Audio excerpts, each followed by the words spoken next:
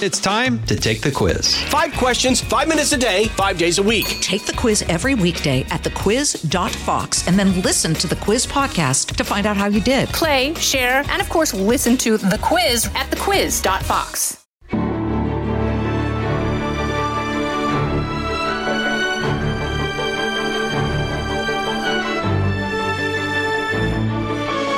Welcome, everybody, to the newest edition of the Untold Story podcast. Today, I am speaking with Sam Patten about his new book, which is called Dangerous Company, The Misadventures of a Foreign Agent, and it comes out in early October, so we're giving you a sneak peek here. Sam is a lot of things. He's a fascinating individual and an incredible life story. He's an international political consultant. He has worked extensively in the United States, the Soviet Union, Europe, Africa, Asia, the Middle East. He was appointed a senior advisor to the Undersecretary of State for Democracy and Global Affairs. He is a former legislative advisor and speechwriter on Capitol Hill to 2 U.S. senators, including Susan Collins from Maine. And he has just written this new book. One of the subtitles of the book sort of tells you a lot, and it has to do with the latest chapter in his life, which is Confessions of a Russiagate Survivor, because he pled guilty as part of the Mueller investigation for work that he was doing prior to the 2016 election. And he was at one point working with Paul Manafort. So, Sam, let me bring you in. It's great to have you with us. I'll let you do the storytelling from here. Thanks for joining me today. It's a pleasure to be here, Martha. Thanks for having me. So one of the things that really grabs people, I think, when they hear all of the things that you have done, you're very accomplished. You went to Georgetown University. Your family has a lot of ties to leadership roles and intelligence roles in Washington, and you can tell us a little bit about that. But most recently, you say that all of your experiences led you to being nearly murdered on a D.C. street, getting divorced, moving to Maine, becoming a line cook, a motor coach operator, and an Airbnb host. So how did you get from there to here? Tell us a little bit about your story, Sam. Well, gosh, my story begins in Maine, working on political campaigns. You mentioned Susan Collins. I worked for Olympia Snowe as well, former senator from Maine, and ran the Bush-Cheney campaign here in 2000. After President Bush was elected in 2000, I was eager to get out into the larger world and see where I could be useful. And I got into the business of democracy promotion. You remember in the Bush administration, we were actively promoting democracy abroad. And after September 11th, that became part of our foreign policy. Because, in human history, we haven't seen a lot of cases of democracies going to war with one another. So I went to Russia for the International Republican Institute, which was then chaired by Senator John McCain, and trained political parties on how to run elections. And I really focused on opposition parties as opposed to pro-Putin parties, but we did work with everybody. And from there, I went to Iraq after the invasion in 2004. I ran IRI's political program on the ground, preparing the Iraqis for election. And after that, I went into business for myself and became a consultant for foreign politicians, working all over the world, and eventually with Paul Manafort in Ukraine. And that's what sparked the U.S. government's interest in me. It's a really interesting story. You run into a lot of nefarious characters along the way because you're dealing with countries that are kind of getting their feet underneath them. And you begin your story with new, former Soviet republics that are now countries in the middle of that part of the world. So just give us a little sense of that. That's where you met your wife and you had a child, which all happens in about a sentence and a half. So give us a little sense of just a quick glimpse into that part. Sure. My first wife, Ayjan, is from Kazakhstan. We met when I was working for an oil company over there. And our son, Max, he's half Kazakh, half American. I mean, he's an American citizen, but like so many Americans, he has heritage in another country, too. The Kazakhs are the descendants of Genghis Khan. So there's a rich tradition there that goes back a long way. And Kazakhstan was a brand new country when I went there in the early 90s. I did a fair amount of work in some other former Soviet countries, Georgia, and perhaps most topically, Ukraine. I spent about 10 years helping political figures across the spectrum, really, in Ukraine prepare for elections. And one of the neat things about Ukraine was the fact that out of all the former Soviet countries, it was the most competitive politically. It was the one country where you had different sides that would work it out at the ballot box. And that was really unique. And that's something that, with the Russian invasion, we hope that the Ukrainians are successful, because that's the kind of influence we want to see I want to see, and I think others do too, Ukrainians, even a lot of Russians want to see on their own country. I think Russians are hoping that one day they will live in a free country with a leadership they elect and is accountable to them. So you talk about Vitaly Klitschko and getting to know him, obviously, one of the best known fighters in the world who became the mayor of Kyiv. And we've spoken with him here on this program. And, a lot of my colleagues have as well as part of the coverage of the Ukraine war. But it seems to me that, when you look at Ukraine, it is obviously sort of a battle between Russian and Ukrainian allegiances, and a struggle for Ukrainian government to sort of shed Russian influence and, have a real Ukrainian leadership, and to get to a place where they're not considered corrupt as a government so that they can enjoy the benefits of NATO membership, they hope eventually as well. So I'm just curious, I want to ask about your Russia situation, obviously, but what's your take on where things stand now in Ukraine with all of your experience there? Well, I went back about a year and a half ago, just when the war was starting, and I spent a little bit of time with a friend who runs a humanitarian organization, getting supplies to people who needed them in tough-to-access places. And the thing that struck me after that short visit at the beginning of the war was I have never, in all of my travels and all of the strange conflict zones that I've been to, I've never seen a clear case of right versus wrong. Often in war, we see a lot of different shades and ambiguity. It was so clear what was happening, what is happening in Ukraine, and that there is a right side there. And the right side there is that the Ukrainian people, have a right to their own country. And the sad thing about this war is it's not just two countries. These are two countries that are very closely linked. In a way, it's kind of like a civil war. It's a war between the light and dark side of the same people. And, I think, again, as I said, there are a lot of Russians who are appalled by their own government's behavior. We just don't see them. We don't hear their voices because they're censored. So let's talk a little bit about what happened to you when you went into a business alliance with Paul Manafort, and where did it all go from there? Yeah, Paul and I worked briefly together on a political campaign in Ukraine in 2014. I went on to set up a business with his former assistant, Konstantin Kalimnik, who had worked for me in Moscow at the IRI. This is a Russian-Ukrainian citizen. And it was really through Konstantin, that Paul and I knew each other. When Donald Trump ran for president and Paul went to work for Donald Trump, that created a lot of focus and attention on Ukraine and his past work. And there was an effort to create a storyline by which Paul was somehow the intermediary between Trump and the Russians, which, to my experience, was certainly not true. And I think most people who understood what was happening in the country knew it wasn't true. But politically in our country, it was convenient, at least for one side, to push this narrative. And unfortunately, it took a lot of our bandwidth and a lot of our attention off the ball and our attention away from more serious problems that we probably should have been looking at and focusing on at that time.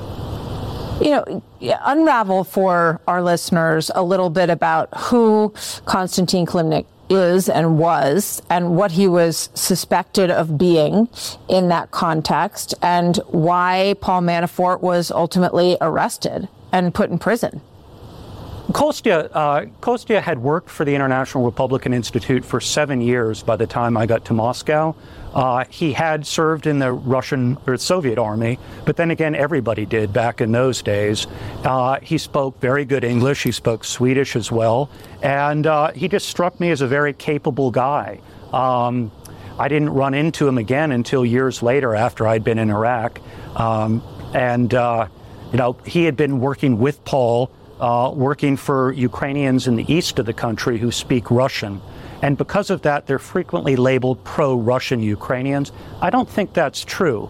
I don't think if you go to Donetsk or Luhansk or Crimea or other places in southeastern Ukraine, you're going to find people saying that they're pro-Russian today. So I think, there's been a lot of overgeneralization. But Paul was fairly successful in that country, getting a guy named Viktor Yanukovych elected president in 2009, and was seen as one of the more successful American political consultants abroad. You have a lot of Democrats who do this, a lot of people associated with former Secretary Clinton and her husband, a lot of sort of Obama people but you don't have a lot of Republicans who do this type of work, and that's why Paul kind of stood out. So go back to that. Explain to people, when you say this kind of work and supporting, one candidate over another in that kind of environment, Yushchenko was more perceived as being a more Soviet-aligned or Russian-aligned candidate, correct, in the Ukrainian That was sphere? Generally the perception, yes, because he came from eastern Ukraine, from Donetsk. However, to Paul's credit, I'd say his first trip as president of Ukraine was not to Moscow, but to Brussels. And I think that he was trying for a while, now he backtracked, but he was trying to get Ukraine into the European Union because he saw that as the country's future. He did, in the end, succumb to Russian pressure. It came down to money, I think, and the Russians offered him money that he desperately needed, and that was his downfall. So it sounds as if you believe he was rightly arrested and charged. Well, I think we're talking about Yanukovych. As for Paul, I don't think Paul was necessarily rightly, there were some issues on his taxes, and I think those, have been widely reported on. The other thing that Paul was charged with was also, like me, violating the Foreign Agent Registration Act. And I never understood the government's charge against Paul in that respect, because his infractions seemed marginal, if existent at all. The thing about the Foreign Agent Registration Act, it was passed in 1938 to root out German Nazis trying to influence Americans relative to the Second World War. It's very rarely enforced. Very rarely enforced. And the funny thing is, when I pled guilty to Judge Amy Berman Jackson, before she accepted my plea, she said to me, if the Supreme Court later invalidates this law, FARA, your conviction will stand. Do you understand that? And I thought it was a very strange thing for her to ask, but I think what it reflects is an understanding that the law itself has some issues, First Amendment issues and other issues. But the bottom line is it's not evenly applied. And, I think we can think of a lot of other instances where it might be more appropriately applied. The Untold Story continues right after this. Pull up a chair and join me, Rachel Campos Duffy. And me, former U.S. Congressman Sean Duffy, as we share our perspective on the discussions happening at kitchen tables across America. Download From the Kitchen Table, The Duffys at foxnewspodcasts.com or wherever you download podcasts. So just to backtrack for a moment, when you talk about the Clintons and the Obamas and people who work around them, with them, doing similar work in foreign countries, give us some examples of that in terms of promoting one government over another, or one candidate over another. Yeah, with Obama, you have David Axelrod's company, AKPD, which has been active in a few countries where I've worked, like Nigeria and Ukraine. With the Clintons, there are a number of people. And in fact, I was the first Republican that Stan Greenberg's firm hired, Greenberg, Quinlan, Rosner, which became famous with the movie Our Brand is Crisis, which looked at this very sort of narrow type of work with Americans going to other countries and advising them on politics. And, I kind of wonder if this line of work is now extinct, because there was a time when our political system was the gold standard of the world, and everybody looked to America as the strongest and most appealing democracy. I don't know if that's necessarily the case anymore. My competitors were no longer other Americans, they were Israelis or even Brazilians, because other people can do this work as well. Yeah, that's fascinating. You've had a lot of run-ins, a lot of dangerous situations in your life, and I think you're being sort of humble about how difficult the work that you did was. Give us an example of a time when you thought your life was in danger in this work. Well, there are a number of times. I write about in the book a time I nearly got kidnapped in Ukraine because one of the oligarchs that our political ads were attacking was upset. And they take these things more seriously there and sometimes deal with them more seriously. I spent a year in Iraq preparing for that country's first election, and our home was bombed by a car bomb. They were targeting our neighbors. Thankfully, none of my colleagues nor myself were injured in any serious way, but I've been shot at. I've been stabbed twice on the streets of Washington, D.C., though I'm not sure those were work-related. I think, or at least I hope, those had more to do with being in the wrong place at the wrong time. You know, a lot of the dangerous people that I've dealt with and the dangerous situations into which I voluntarily went into are the reason that I've had some of the troubles that I've had. I take full responsibility for that. When you go seeking dangerous situations, you have to be ready to deal with the outcomes. So when you look at what happened during the Mueller investigation and you look back at it, did it ever occur to you that you should register as a foreign agent? Why didn't you do that? And why didn't someone advise you, gee, you better do this or you might get into some trouble? Good question. I actually had registered as a foreign agent several times before. I'd registered for an Iraqi politician who I'd worked for, and I'd registered for a Georgian politician who I'd worked for. The reason I didn't register for the Ukrainian is because it was such minor, so marginal, the type of covered work that I was doing for him.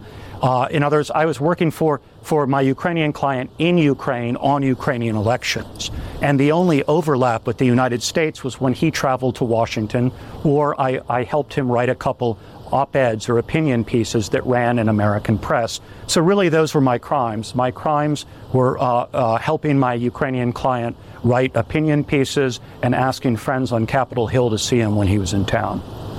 So given that, one of the things that we're looking at right now in this Hunter Biden situation, and you overlapped a bit. Did you, correct me if I'm wrong, did you do work for Burisma, or you were in the energy sector in some aspects, I was in the energy section in Kazakhstan a long time ago, but I had no dealings with Burisma.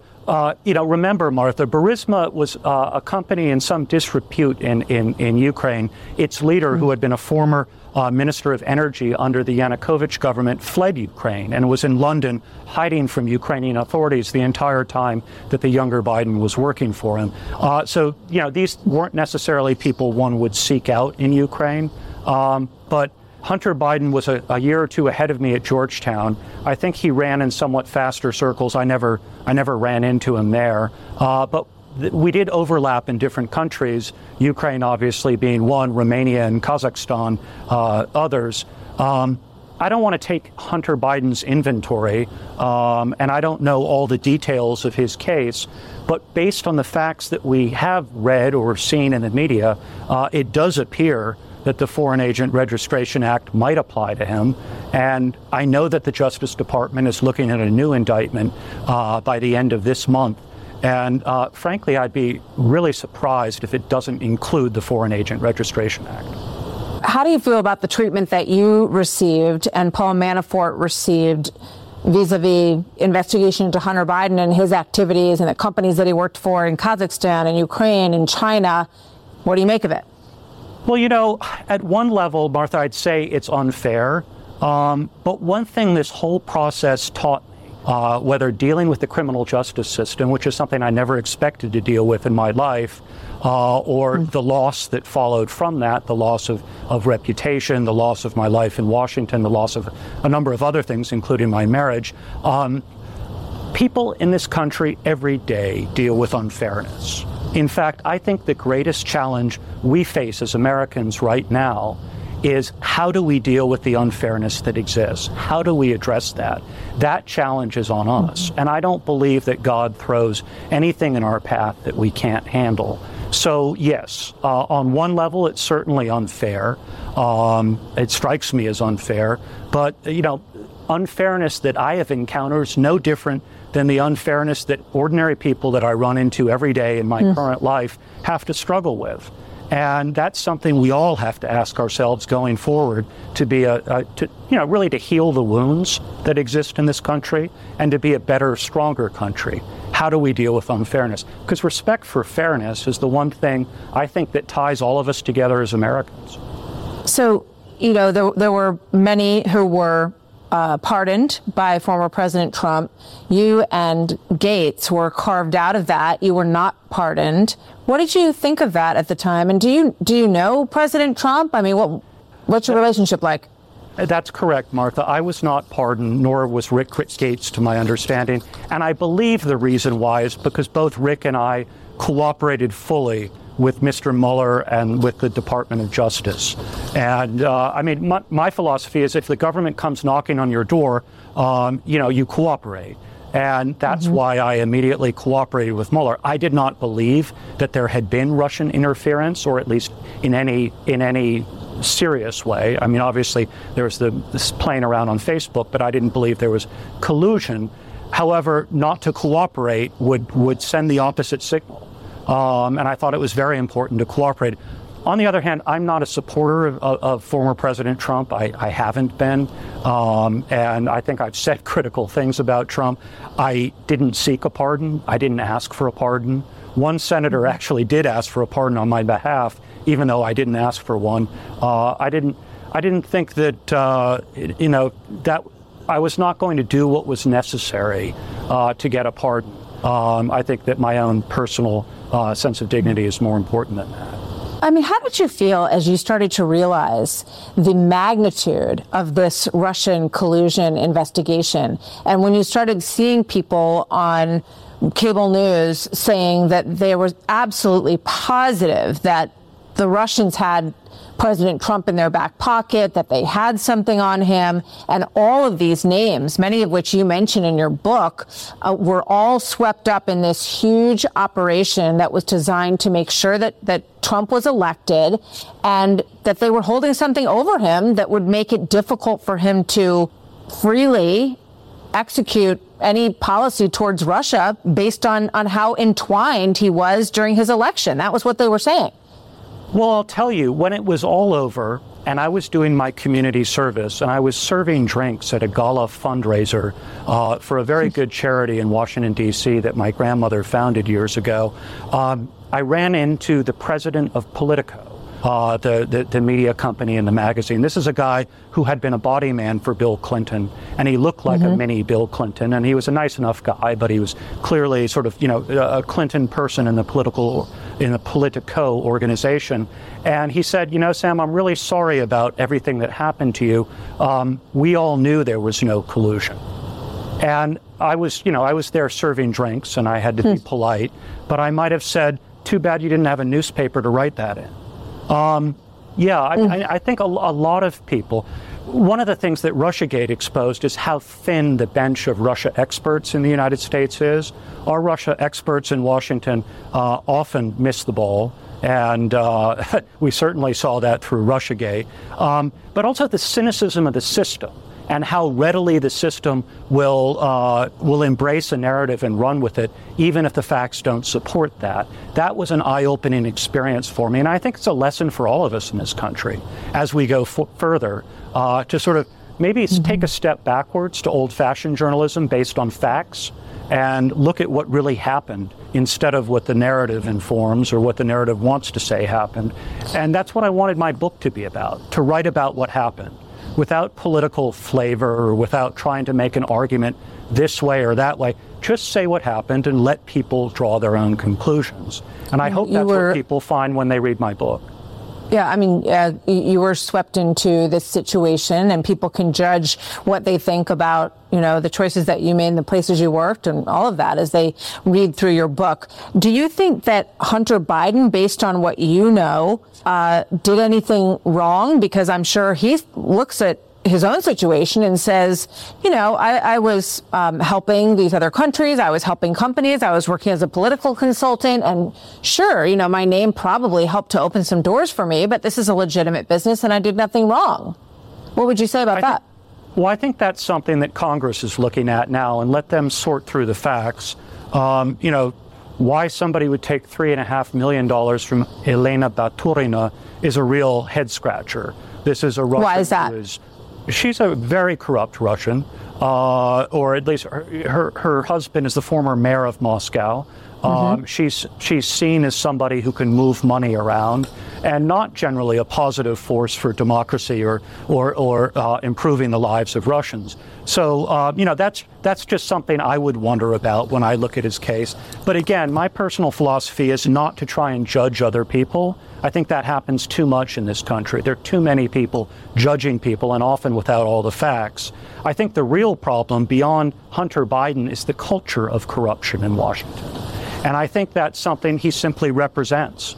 It's a culture that, they may decide that, his activities were legal, but were they ethical? Were they moral?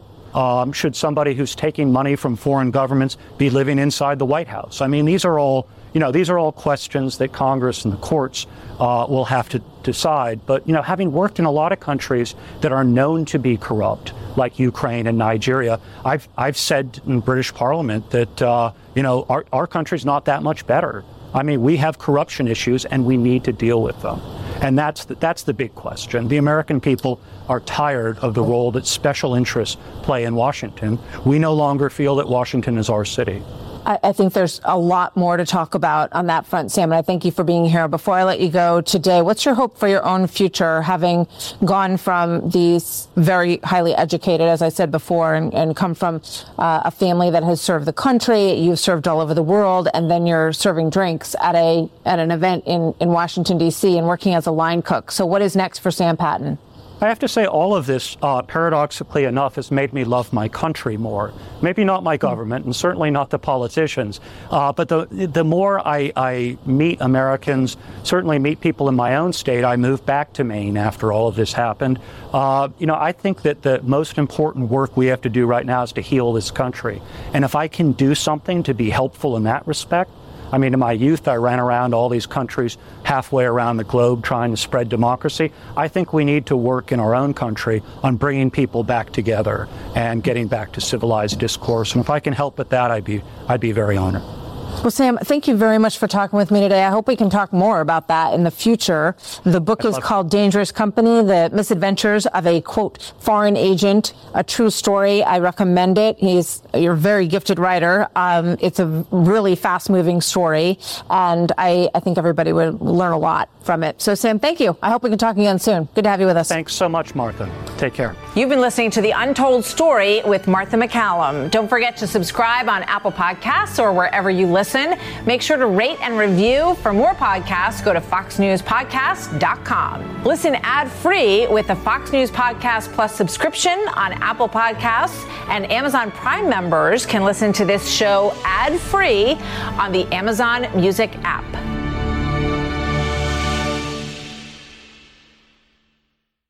From the Fox News Podcasts Network. I'm Janice Dean, Fox News senior meteorologist. Be sure to subscribe to the Janice Dean podcast at foxnewspodcast.com or wherever you listen to your podcasts. And don't forget to spread the sunshine.